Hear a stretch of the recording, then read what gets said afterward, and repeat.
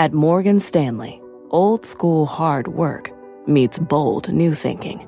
At 88 years old, we still see the world with the wonder of new eyes, helping you discover untapped possibilities and relentlessly working with you to make them real.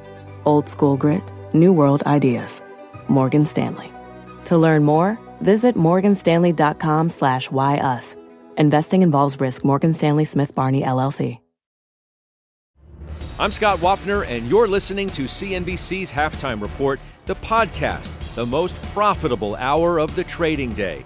We record this live weekdays at 12 Eastern. Listen in.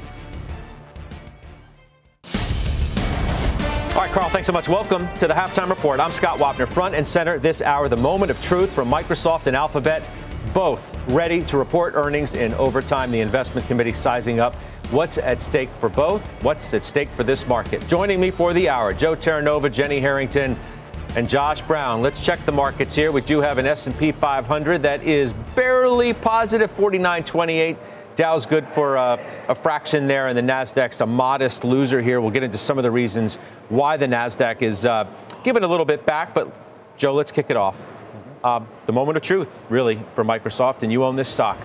I do, and these are companies that are reporting tonight that have been so significant in contributing to the artificial intelligence, the generative AI theme that's dominated the equity market in 2023. So what do we want to hear from tonight? Clearly, Copilot and the ability for Copilot now to be used by consumers and small businesses. That's helping build this road to generative AI adoption. And the estimate is in 2025, that's when we're going to see that road completed. That's when we're going to see the revenue contribution. And I expect tonight to be good. I expect revenue is going to be somewhere around 16%. I think, cloud growth is going to be strong in the mid-20s. The only thing that could disrupt the positive narrative surrounding Microsoft is if Satya Nadella pushes out the time frame on the delivery of revenue attributable to generative AI beyond 2025. So where's the bar? The market cap is now above $3 trillion. It is the most valuable company in the market by market cap. It's eclipsed Apple. The stock is up 9% in 3+ weeks, almost 4 weeks. The valuation is at 33.3 times. What does that do to the bar? How good does this have to be to keep this going? 10-year average on valuation, I think, is 23. 23, so it's 24. 33 versus 23. Okay, but that's fine. So forget about that. I'm fine with that. I'm fine with paying a premium for Microsoft. I'm fine with paying a premium for Alphabet, because you should be. If you go back to October 1st and look at all the sectors in the S&P 500, the only sector where growth estimates have actually risen? Technology. So that's quality. That's the reliable, sustainable earnings growth. And it also has the innovation that I could see in the future is going to accelerate the revenue growth even more. I ask you again, where is the bar? How high is the bar? I think a lot of what you said is obviously in the stock at this point. Right. So here's how I think about it in terms of owning it. Is the bar high? Of course the bar is high. Is the stock susceptible to a correction? Yes. But is the stock susceptible to an inflection point? No, I don't think so. And for all the skeptics out there, and we have this overwhelming skepticism from the discretionary crowd. The discretionary crowd doesn't trust the rally. The non-discretionary crowd, they are comfortably confident they finally have a trend building. And there's no stronger trend that has been built than in technology itself. So to defeat that trend, I think you would have to hear something incredibly ominous tonight, and the probability in my mind of that occurring is low single digits at best. Josh, set the stage for us on how you're going to be looking at Microsoft. You don't own the stock, but that doesn't matter because you own ones around it, and it matters, especially now that it is the most valuable company in this market. Yeah, I think it does. I think it matters a lot, and it doesn't just matter because of its weight in a lot of the index and a lot of the ETFs. I think it matters just from a sentiment perspective. This is a company that is expecting revenue for the quarter up 16% to $61 billion, which would be a pretty big year-over-year gain for any company, let alone the largest company in the world. Earnings per share expected to come in at $2.76. When you look at the individual components here, they want cloud growth of 17.5%. That's consensus. They want to see productivity and business up 10%. Like these are big asks. And then, like Joe said, the Copilot thing is a little bit of a wild card. They're asking $30 per seat per month. How many do they think they can sell this year? How many have they sold already? This is, I think, going to be a really exciting report for a lot of reasons, especially if you're involved in the other AI names. I want to point out, though, just this confluence of events that we have here because it's pretty unique. You have Google, you have Microsoft, you have AMD and Starbucks all reporting at once, and you're asking Joe, what is the bar? Like, how high have we set the bar? Scott, I think you're asking the right question. If you think about AMD up 135% over the last year, up another 20% just year to date, and it's only been a month, this is a stock that now has a very high RSI. It's quite overbought on any time frame that you want to look at. So the bar is extremely high.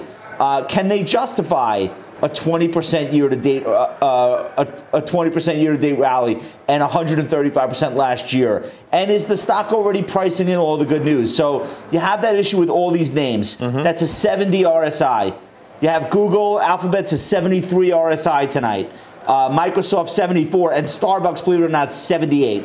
So when someone says, where's the bar? I look at RSI because I want to get a sense of how overbought these companies are going into the print, and all of them qualify as being overbought. They could get more overbought, but the bar is high. That's why there is just so much intrigue around these, as we say, especially for Microsoft, the moment of truth.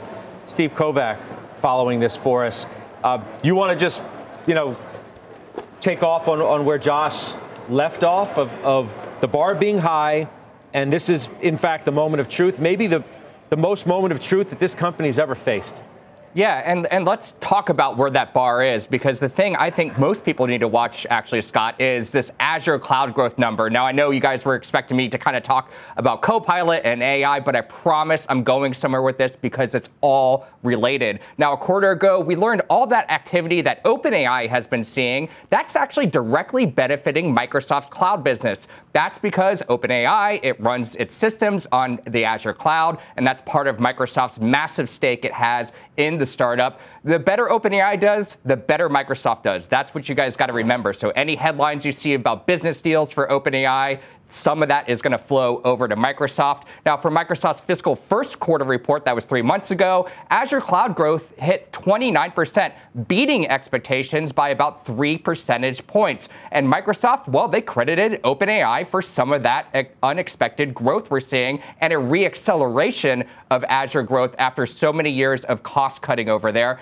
Now, for this report, the street expecting 27.5% growth over there for Azure. But if Microsoft beats that, guys, take that as a sign it has two strong revenue streams related to AI. There's direct sales of Copilot Assistant and the cloud sales from other AI companies, including OpenAI, operating on the Azure cloud. And that's especially important after Azure cloud growth slowed so dramatically over the last couple years as Microsoft, they were helping their customers cut costs and optimize for cloud usage. And look, also, I doubt we're going to get solid sales figures for Copilot. It went on sale last fall for those big businesses. But if you see a big jump in Microsoft 365 sales, you can probably credit Copilot for some of that. And as folks have mentioned here, it's now open to more customers, smaller businesses, and even individual consumers. So on the call, you're going to want to hang on to every word we get from CFO Amy Hood, what she says about Copilot momentum and sales, and of course, the guidance for the quarter coming up. Scott.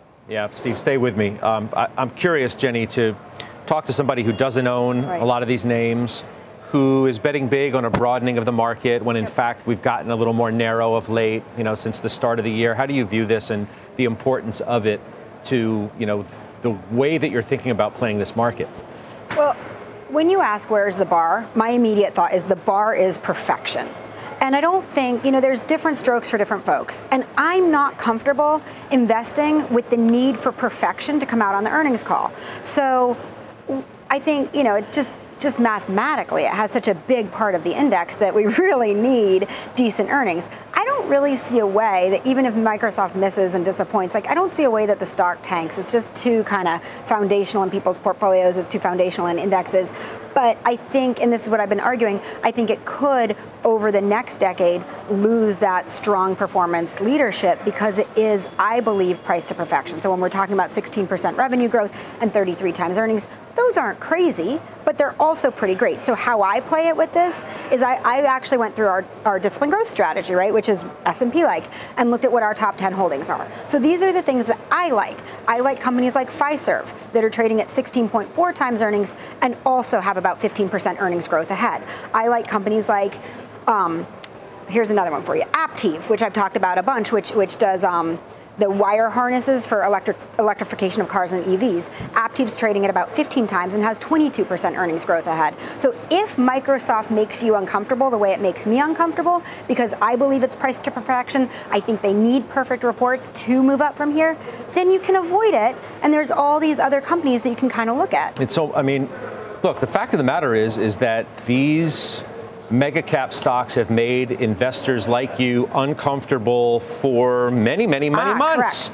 Many years. months. I'll give you years, Scott. Well, I mean, at some point you see the writing on the wall and you're like, maybe I need to own it. I mean, it's not like you don't own any of these stocks. Right, but also, and this is the argument I've been making. Stop fighting the tide, I guess, is part of the reaction, right? If your benchmark is the S&P 500, and I've been arguing this from the time I came on the show 5 and change years ago, if your benchmark is the S&P 500, you do not have to own those. If you're a good portfolio manager, you can seek out a collection of 30 other companies and beat the S&P. Do well. Yes, in most years, in most times. Okay. Last year you didn't. Really? Well, I'm just saying. I mean, again, I'm not allowed to talk about performance. I'm not talking about you. I don't mean like you specifically. I'm just saying it was really hard to beat the market last year if you were not in the mega cap names. It was hard. Right? Fair point? Fair point in general. But in general, if you're a really good manager and you do really good work, you could beat the S&P 500 last year without owning. And this is on the growth side, right? Not on the dividend side. That's just impossible. Dividends couldn't beat it. But on the growth side, if you're a very good growth manager and you sought out companies like United Rentals, like Palo Alto, those things were up hundreds of %, like Uber. That's fair. You could not own those top 10 because they just make you queasy. And that's, that's what I just argue for, which is you don't have to own it. You can own other things. Hey, Steve Kovac, before I let you go, we do see this story here. It's related to Apple. And I alluded to the reason why the NASDAQ was given a little bit up as we came on the air today. It's this note out of Asia from an analyst there, I believe, which suggests that iPhone shipments are likely to decline, I'm reading the headline here, likely to decline significantly by about 15% year over year due to structural challenges. What do you know? Yeah, so this is coming from Ming-Chi Kuo, Scott. He's that just ace Apple analyst over there at TF International Securities. He has great supply chain sources, basically a perfect track record. And yeah, he says shipments of the iPhone are going to drop 15% in 2024 versus last year. That's hitting the stock right now. You see it down about 1.5%. But what's really interesting, Scott, is the rationale, he says, behind it. And it's all about the Chinese consumer, basically saying the Chinese consumer loves those foldable phones that we've been seeing from the likes of Samsung and other Android makers. The high end of that market is really gravitating towards that form factor. Obviously, Apple doesn't have a foldable phone right now. Kuo has also said Apple's working on that, but that's still a few years out. And the other part of it is something we've been talking about a lot. Huawei coming back online and offering some more competition, that homegrown company making smartphones again. And we've seen evidence over the last few months taking some market share away from Apple. So those are the primary concerns behind this call that he's making. And again, you see shares down about 1.5% on that, Scott. Yeah, second largest company by market cap, obviously, in the market. And that's why you've got a little bit of a bleed in stock. Steve, thanks. I appreciate that. We'll see you later. That's Steve Kovac. The other moment of truth today, obviously, Alphabet, to show that it's capable of competing, right? With Microsoft and others. Deirdre Bose is following that story for us. What do we need to hear tonight? So, Scott, nobody doubts that Alphabet has the technology. In fact, it pioneered the LLM. The question is around, can it create these killer use cases? Can it actually monetize it? Why did it let OpenAI have sort of this mainstream moment for chatbots a year and a half ago? So Alphabet is going to have to make the case that it is at the forefront, that it can actually provide consumers and businesses with something that they actually want to use. Gemini Ultra, that's the most advanced version of its latest large language model. That is coming out anytime soon. So any numbers around there. But you know what? I'm actually kind of with Steve Kovac, what he said a few minutes ago. It's still largely about cloud for the hyperscalers. And I think that's the case for Alphabet. If you remember last quarter, it beat expectations, but that cloud growth number is what really hit the stock. The next day, it was down about 8 or 9%. So the street is looking for about 22% growth in terms of its cloud revenue. So it's got to hit that and then sort of provide all of that commentary around generative AI. And of course, they go hand in hand because cloud is also where a lot of the AI proposition sits. Yeah, good setup for us. We'll see you this evening as well. Can't wait for these reports. Deirdre Bosa, thank you very much for that. I mean, approaching $2 trillion in market cap in its own right there. The stock, Josh, is up 9% year to date. And I do feel like this is, each earnings report now for, the foreseeable future is prove it. Prove that Microsoft hasn't eaten your lunch, your dinner, and has made reservations to eat all of your other meals ahead in AI as well. Yeah, I don't think anyone serious believes that it's over and Microsoft has won. I know that was the narrative a year ago, but Alphabet has already proved that that's not true. The knock on Alphabet, which we've heard from very smart people like Brad Gerstner, is that they had search all to themselves for 15 years, and they will not have the next generation of computing to themselves. I think that's sort of priced in here. Microsoft is a 31 times forward PE, and Google is 23. That's a substantial difference. So I think you're already seeing that concern reflected in the way that these stocks have been valued over the last, 18 months now. Google is actually the cheapest of the four big names reporting tonight on a price to free cash flow basis, 25 times versus 29 times for Starbucks, 48 times for Microsoft, and Jenny, close your ears, 216 times price to free cash flow for AMD. So Alphabet's not in that league. Now you look at the expectations. 22% for Google Cloud might be a stretch. I hope they can do it. I'm a shareholder. 16% for YouTube advertising, very doable. 13% growth for search, very doable.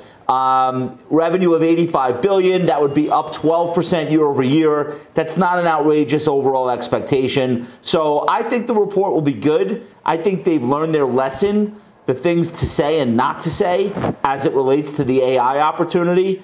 And I don't think they want to look like chumps again. So that's the one I feel the best about going into tonight's reports. Joe, what about you? You own it too. I could see that Alphabet is clearly a sleeper. I think what Alphabet has to its benefit that maybe Microsoft doesn't is that there's a lot of room to improve upon sentiment towards the stock. There definitely was more skepticism regarding Alphabet in the last 18 months than there was in Microsoft. And you're seeing it reflected in very strong inflows into the name early in the year. I could clearly see Alphabet being the sleeper of the Mag 7 or the Mag 5, whatever we're calling them nowadays, the AI 5. Whatever they are, in 2024. But I think what is most important, because Josh is citing RSIs. Look, the RSI in Alphabet is above 70 as well. But let's understand what that collectively means. That does not mean a dramatic inflection point. I don't think we're thinking about January 30th of 2024 in the sense in future years of, wow, that was the peak moment for Microsoft. That was the peak moment for Alphabet. Could these stocks correct? Absolutely. They could correct. They could consolidate. Market could go to other capital could go to other places in the market and broaden out. But the story, the narrative surrounding generative AI and cloud growth is not over for these two companies. Yeah, it's not even just the two. I mean, the pressure. Can I say one more thing? You have to do it real quick, though.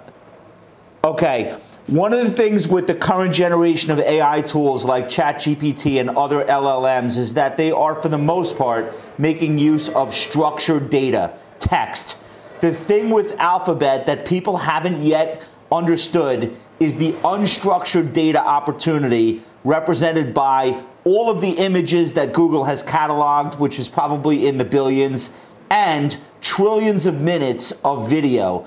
That kind of unstructured data, monetizing that None of that has even begun yet. And if they talk about that topic versus ChatGPT 3.5, 3.7, 3.9, if they go to the next level of this in the imagination of the investing public, I think the stock could get, I don't know about a full re-rating, but it shouldn't be at this much of a discount to Microsoft. Yeah, you got to believe the pressure is on AMD. I know Josh talked about it already. He sold the stock the other day, of course, because the gain over the last 3 months was just extraordinary, up better than 80%. Christina Partsinevelos is following this story for us today and says, basically, don't look for AI to save the company this quarter. So what does that mean? Well, that means not this quarter, but it still means that the stock could climb high because of just outlook and guidance. You guys already talked about it. Expectations are high. You talked about the stock being up 26 year to date. It's more than doubled since October, but that bar actually might be just a little bit high heading into the print, just based off of just the reports I've read, the consensus. Firstly, why is that? Intel's weak Q1 guide serves as a barometer for AMD, since a large portion of AMD's business does consist of the same kind of business, traditional servers and personal computers. So that non-AI weakness in Q1, this current quarter, has some rethinking their estimates. For example, AMD's EPS estimates, earnings per share, have come down about over 12% since October 1st. And then secondly, as Raymond James actually points out this morning, AMD's new AI GPU chip, the MI300, more specifically the MI300X, is only just starting to ship, with AMD thus far announcing 3 major customers. That would be Microsoft, Meta, and Oracle. So that should drive momentum in the second half of this year, not necessarily the first half. AMD estimates that its AI chip will bring in roughly $2 billion in revenue in 2024, but many are actually expecting that number to double, or I should say, hoping that number will double this upcoming earnings, even if AMD's not an AI portion is weak right now. So that's where that whole thesis comes from, Scott. A bullish outlook for their AI GPU chip could offset any near-term weakness and help this stock out of earnings. But if we don't get that, then you may see a more negative or muted reaction in the stock. We'll see an OT as well on what I think, Josh, is fair to say, with all due respect to Amazon and Apple and even the Fed chair himself, this just feels like the biggest evening of this week for the market, just given what the narrative is and what all of these stocks have done and really what's riding on it. We already feel like we know, Fed's not going to do anything this week. The market's already made up its mind on where things are heading there. But tonight's pivotal. This is it. Tonight and tomorrow night and Thursday, this is it. This is all, I have to tell you, this is all that matters. John Butters at FactSet did something really interesting on Friday that I don't think has gotten enough attention. But he looks at the Mag 7 and notes that 6 of those companies are projected to be the top 6 positive contributors to the year-over-year earnings growth estimate for the entire S&P 500 in this quarter's earnings. So NVIDIA, Amazon, Meta, Alphabet, Microsoft, Apple, these 6 stocks are going to report year-over-year earnings growth of 53.7% for these Q4 numbers. If you pull those companies out, the actual and the estimated results, earnings for the remaining 494 companies in the index are actually negative 10.5%. Mm-hmm. So all of the growth that we're expecting for this quarter, you're either going to hear about it this week or you're not. It ain't coming from anywhere else. Well, let's be clear, too, Jenny, before we take a break. Earnings thus far have not been great. There are stories here and there that have been good. Overall, not great. I thought Ken Griffin's comments to Leslie Picker down in Miami were interesting about the overall environment. Inflation's moderating at a pace that's frankly better than the market anticipated. We may get Goldilocks, may get a soft landing, may get no landing. Looking at a moment in time where inflation is in the low 2s, the Fed can start to cut rates this summer. We'll see unemployment touch up a little bit, but the overall economy looks pretty damn good right now. That's what Ken Griffin said, and he's managed to, manage their money at Citadel better than almost everybody over these last few years at minimum. But that brings me back to kind of my beginning of the year thoughts, which is, you're right, earnings haven't been great. And we need earnings to come in this year at plus 12% growth, or we're not going to make it to that $247 estimate. You better hope that story starts to radiate tonight. You put it 20 times on that, and you're where you are today pretty much. So I do not see how broadly the S&P moves off from here. And you're right, we better start to hear some good numbers tonight, or kiss the 247 goodbye. All right. Well, up next, speaking of earnings, we do have a bunch of movers To talk about some good, some bad, General Motors is popping on a beat. We're going to hear from Jim Lebenthal. He's standing by overseas with his reaction, plus the trades on Whirlpool, JetBlue, Pfizer, and more. And later, how about this? A short seller, nicknamed the Assassin, revealing a new target today. Well, the stock's getting hammered, and she's going to join us live to discuss. It's an exclusive. Halftime's back in 2 minutes.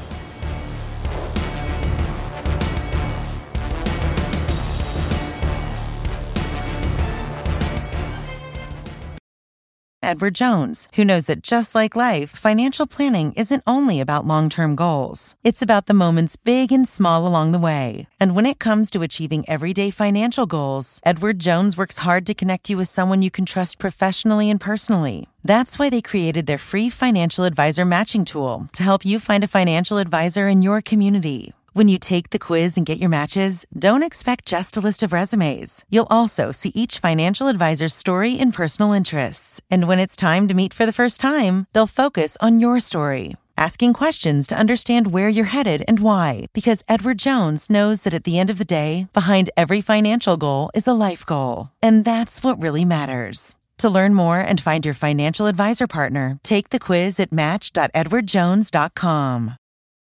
Brought to you by Eaton Vance, the symbol of advanced investing. What's inside your ETF? With Eaton Vance High Yield ETF, you know. Inside, you'll find smart bond selection from a specialized team with deep fixed income expertise.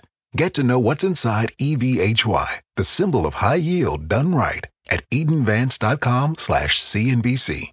Before investing, prospective investors should carefully consider the investment's objectives, risks, charges, and expenses. The current prospectus contains this and other information and is available at EatonVance.com. Read the prospectus carefully before investing. Not FDIC insured. Offer no bank guarantee. May lose value. Not insured by any federal government agency. Not a deposit. Investments involve risk. Principal loss is possible. Distributed by Foreside Fund Services, LLC. All right, we're back. Shares of General Motors are higher today after beating estimates. Shareholder Jim Lebenthal joins us on the phone right now. Jimmy, up 7.75%. Thank you for putting down your fondue skewer and joining us on the phone from an undisclosed location in the Alps. I hope you're having fun, but talk to me about this. I'm having a great time, and today's news certainly doesn't hurt. This GM report was pretty fabulous. I mean, it wasn't so much the fourth quarter earnings, but has everybody seen this guidance going forward? In terms of free cash flow, they're guiding 50% higher for the year than where the street was, about 20% higher in terms of the midpoint on EPS. So people are buying cars, guys. They may not be buying EVs, and maybe that'll change, but they're buying Chevys, they're buying GMs. And it's coming through in free cash flow, cash balances, share buybacks, all the things you want. And by the way, great A block.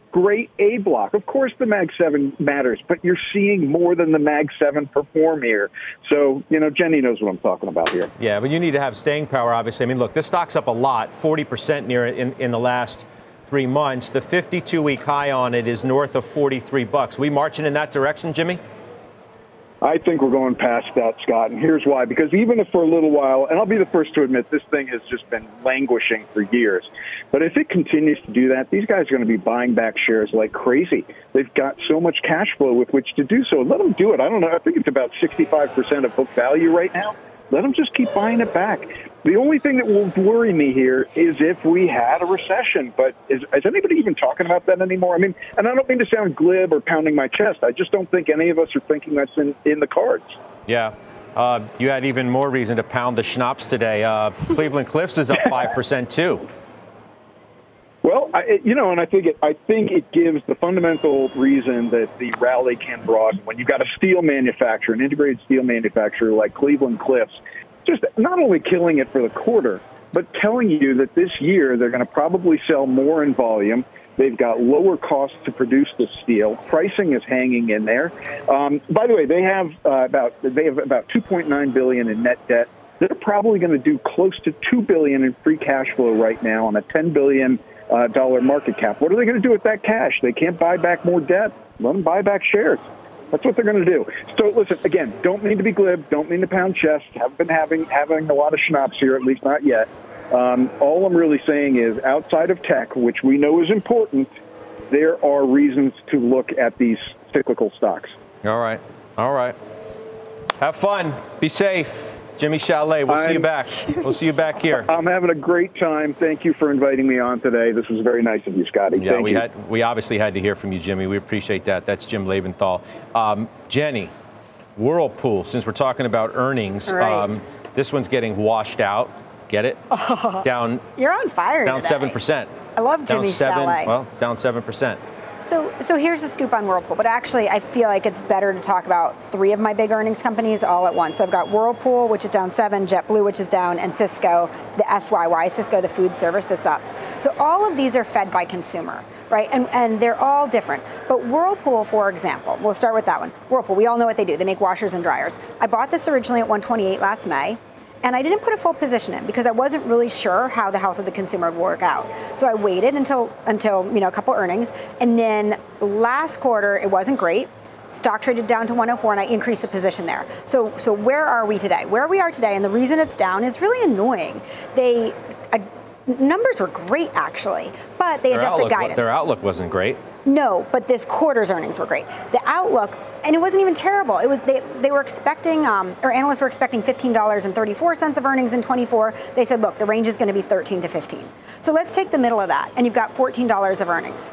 At $14 of earnings, the stock is trading right now at 8.5 times. $14 of earnings doubly covers the $7 dividend, which is a 6.25% yield today. And when you look at their business, 40% of their revenues come from new home construction. So if you say to yourself, I think this could be a bottom, and if we see interest rates come down, mortgage rates come down, new home construction pop back up, you're probably at an earnings bottom for them. And so you've got a stock at 8.5 times with a 6.25 yield, probably at a bottom. Historically, it's traded at 9 to 11 times. You put 10 times on that $14 of earnings, you have a $140 stock. So you have, I would say, probably at least 20% upside. Plus, you get the 6.25 yield while you just wait this out. On Cisco, which is really interesting. Well, actually, it's not interesting. That's the whole point. It's not interesting. It's boring. They had 3 and change % revenue growth, 11% earnings growth. And what you learn here is the consumer remains stable. They just keep eating out. And I think the reason the stock's up as much as it is because expectations were for the consumer to weaken. And then you've got JetBlue, right? And so JetBlue, actually consumer demand is fine, but this is a company that actually is troubled, where they're the high-cost, low-cost operator. Their costs are high, but they also provide lower costs. So they've got more legroom, higher service, but they don't get first-class seating prices to drive earnings at the margin. Where we are on JetBlue is obviously our investment thesis failed when we bought it, but what we know is that it's too cheap. Sounds like you're now. in a middle seat in the back near the lab. You know where I am? I'm in my least favorite. I'm in the middle. Not a great place to be. I'm worse. I'm in the middle by the engine, and it's just loud. It's so loud. And what we need is for the noise to die down, the spirit noise to die down, and management just to come out and say, okay, dust is settled. Here's the path forward. Here's how we get back to $1 to $2 of earnings, which is where they were pre-pandemic. I think they get there, but we really need the noise to quiet down. All right, let's get the headlines with Silvana Henao. Hi, Silvana. Hey, Scott, good afternoon to you. Chinese and American officials meeting in Beijing today to discuss joint efforts to stem the flow of fentanyl into the U.S. It is the first true sign of cooperation in tackling the spread of the drug since late 2019, when relations between the global superpowers soured. And it comes after President Biden and Chinese President Xi Jinping met in San Francisco last November and agreed to work together to curb fentanyl production and export.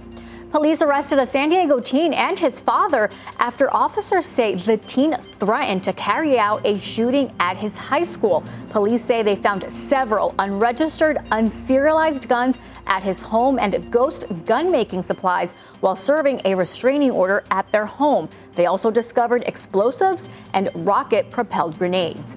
And Universal Studios announcing today a new park at its Florida resort called Universal Epic Universe. The park is designed around 5 worlds, each with their own theme, including Super Nintendo and Harry Potter, and will open in 2025. Universal is owned by CNBC's parent company, Comcast. Scott, back to you. Yeah, big day for the home team. Yeah. Silvana, thanks. Silvana Henao. Coming up, bullish calls on the banks as the financials lead today. We'll find out how the committee is positioning for those next.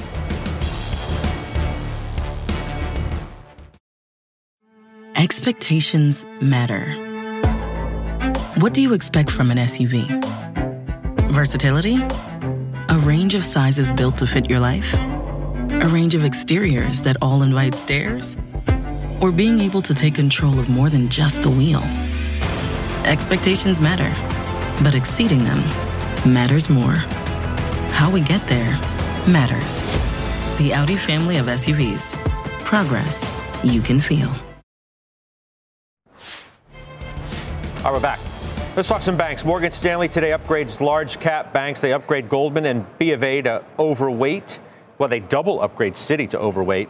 You know, Jim Lebenthal's in that one, too. Oppie, by the way, calls the banks, quote, significantly undervalued. Recommend investors, in particular, overweight Goldman Sachs and Jefferies. They recommend BAC, Citi, JPM, Morgan Stanley, and U.S. Bancorp as well. Joe, you own JPM, you own Morgan Stanley, you own Goldman, you like Citi? I think as we came into the new year, you're asked the question, what is the one sector that will surprise you this year? Here we are approaching the month of February, and I will tell you emphatically, I think it's financials. I think financials, you're seeing a clear breakout. You're seeing it today. So far, year to date, you've got strong performance. Citigroup is breaking out, 52-week high, gaps higher, sentiments changing, volume is increasing. You could say the same thing for Bank of America. And then if you look through the entire financial sector, look at what insurance companies are doing. Look at what the research firms are doing. These companies are all seeing strong inflows year to date. And I have to tell you something, okay? In terms of mega cap earnings this week, for the benefit of an equally weighted ETF that I'm running, I hope mega caps miss, because there's the opportunity for capital to finally go into these other areas of the market. And the one specific area that I would target, financials above everything else. Okay. Jenny, you got Schwab, Community Bank, Amex, not exactly the big money center banks or the investment banks that we're talking about, but nonetheless, they fall under the financials umbrella. Right. And it's funny, we were just talking about banks in the office yesterday and started to dissect it. And if you look at this year's earnings, they're not that great, but then 25 and 26, they really start to explode. And so I think this year's the setup. So I'm wondering, if we should have been more aggressive in getting into them now with people anticipating that 25 and 26, and if we're a little bit slow to it. But Schwab and Amex, they're just different stories. Amex is clearly the industry leader there. We saw their earnings report last week, right, versus Visa and Discover. Amex is just crushing it. Schwab's a nice place to be, where money just pours in forever. So I don't know. We have some exposure in financials, but the big banks aren't where we're at yet. Even more reason to own them. Earnings weren't good. Price performance is good. That tells you want to own them. Okay, good stuff. All right, up next, the short seller, nicknamed the Assassin, takes aim. Her latest target today is getting smoked following a new report revealed exclusively by CNBC. She'll join us live next when we come back just after this break.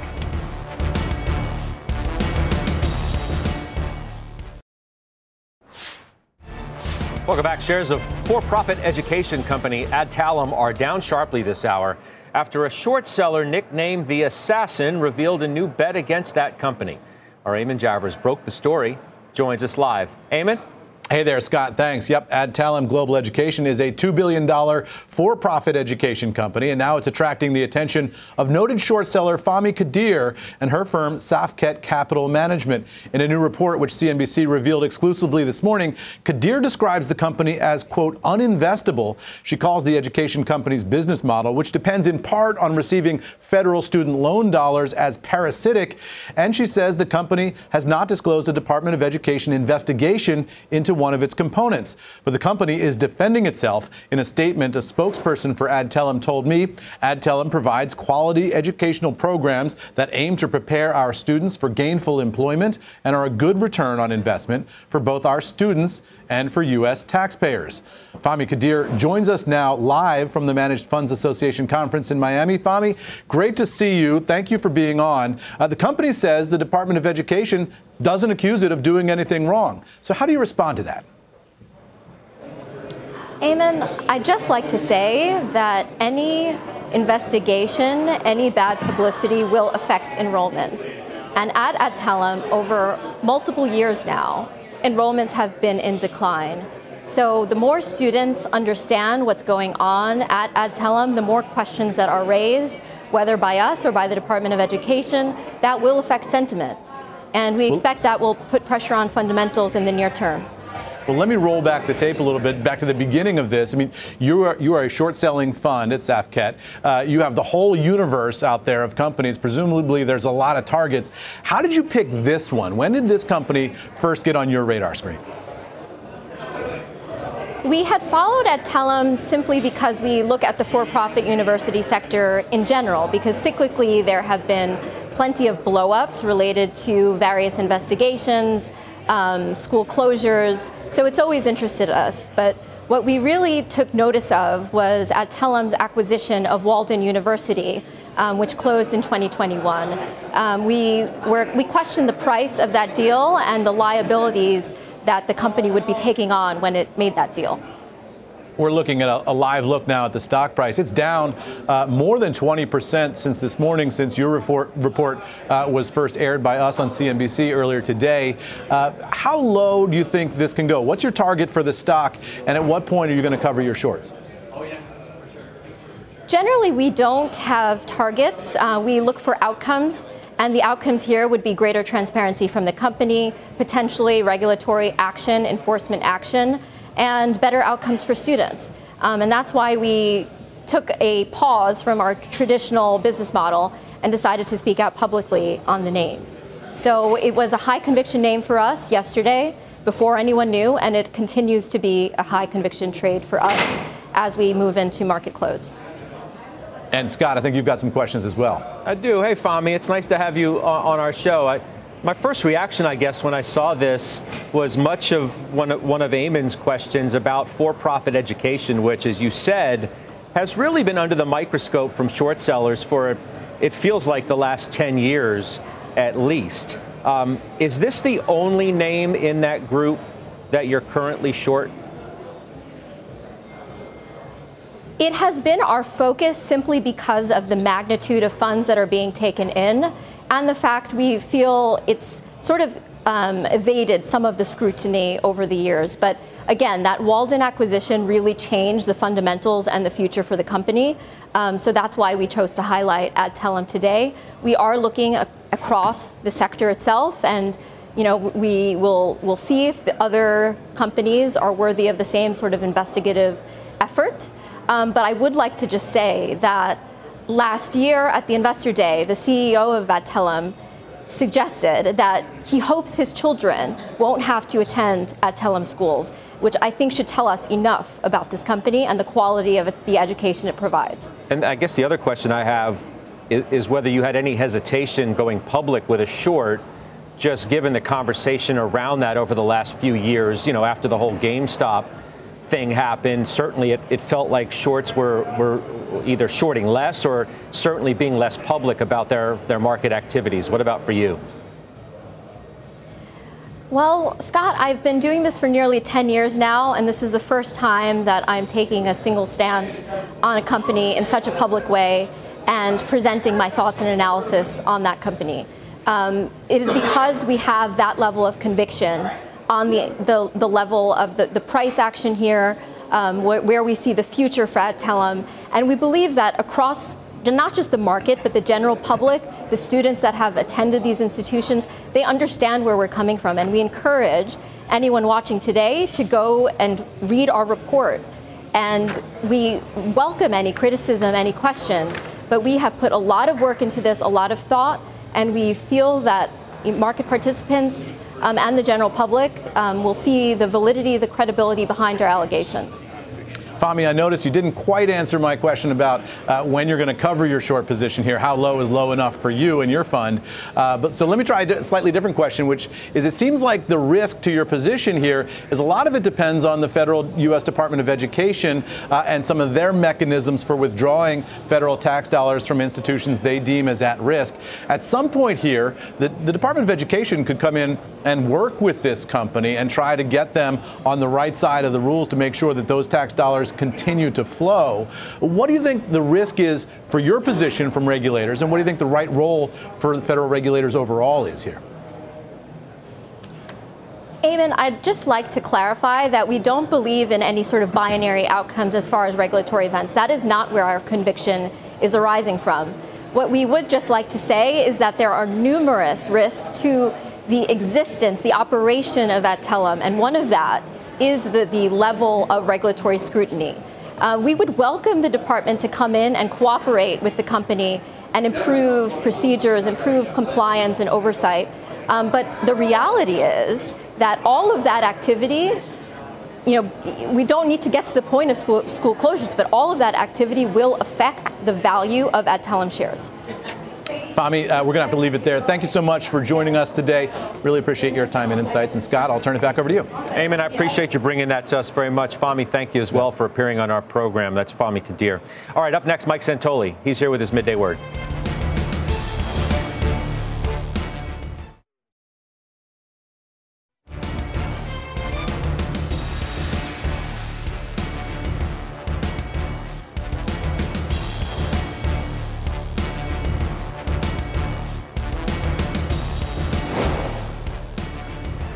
Senior markets commentator Mike Santoli's at the desk for his midday word. A little bit of selling into these earnings after the bell, right? Microsoft, Alphabet, AMD, all red. After we piled $4 trillion in market cap on the NDX in the last 3 months. It's one of these things where nobody really has an edge, and I think the market trades as if there's no defined edge here. I would also be very surprised if all of the big five that are reporting in the next 3 days trade the same way off the numbers. So I think you can kind of put that aside and say, in general, the trend is positive. These stocks don't owe you anything, but their fundamentals are great, and they're going to support the overall S&P 500 earnings outlook for the full year. But then it leaves us with are we going to kind of develop into a enough for now type of moment in terms of how much upside we've had, even if we do get a burst higher, 5,000 in the S&P sitting right there. So a lot to, I think, digest over the next few days. Did you feel, is it fair to say this is a moment of truth for, part of the AI trade, for better or potentially for worse, right? We said, Microsoft's market cap is now above $3 trillion. Yeah, sure. Stock's up 9% year to date. Bar's high. Alphabet needs to prove that it's, still in this game in a real way, too. I think that's true. It's such eye of the beholder stuff, though, because it's a combination of we can see the defined, revenue path, and Microsoft can show us that, and AMD's promised a bit, but maybe we've given them too much credit for in the short term. But, markets are capable of just kind of taking the germ of the idea and saying we've decided to believe for now. So that's why I don't know if it's going to be knit so closely to, all the line items that are reported today. It's a little more about, do we still feel good about this general trend or not? Well, we'll get more answers tomorrow, too, with the Fed. For sure. The Fed meeting, the decision, and then, of course, the news conference with the chair. I'll see you on Closing Bell. That's Mike Santoli. We'll do final trades next.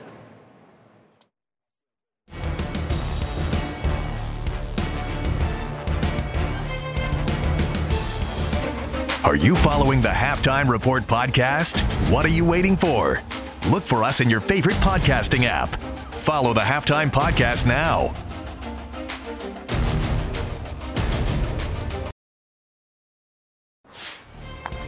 Well, we got a big closing bell because we have a big evening after closing bell on overtime with those earnings, whether it's Microsoft, Alphabet, or AMD. Ankur Crawford owns a lot of these names.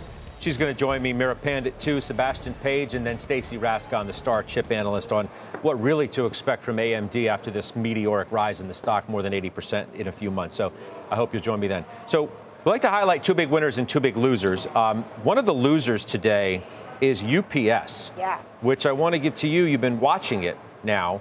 So bigger than expected revenue decline. They also announced the 12,000 layoffs, which are getting a lot of headlines today as well. So if you were looking for the stock to go down, is it down enough here? Not quite. And I'm super excited that it's down as much as it is. I started looking at this last year, about this time last year, and there was a lot of noise coming up. It was trading way above its historic multiple. Labor strikes were on the horizon, and earnings were diluted from the pandemic. I needed all of those to normalize. I think the right price is about 132, so that's what I'm waiting for. What's your final trade, quick? Oh, Sabra Healthcare, 9% yield, 5% earnings growth. Josh Brown, you have a final? I'm not in it, but Goldman Sachs looks like a breakout in progress. I think above 400, this thing goes crazy. Okay, it's up near 1% here. What do you got? Nucor, Steel Dynamics, either one, both of the earnings looking good. All right, good stuff. Can't wait to see you on Closing Bell because we got a lot to chat about. I will see you then. The exchange is now. You've been listening to CNBC's Halftime Report, the podcast. You can always catch us live weekdays at 12 Eastern, only on CNBC. opinions expressed by the Halftime Report participants are solely their opinions and do not reflect the opinions of CNBC, NBC Universal, their parent company, or affiliates, and may have been previously disseminated by them on television, radio, internet, or another medium.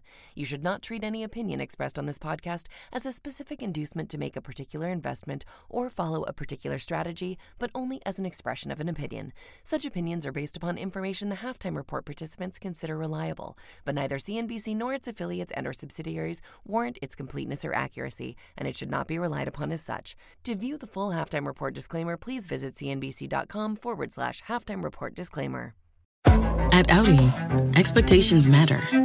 It's why what's standard on every Audi SUV are features that exceed yours. How we get there matters. The Audi family of SUVs. Progress you can feel.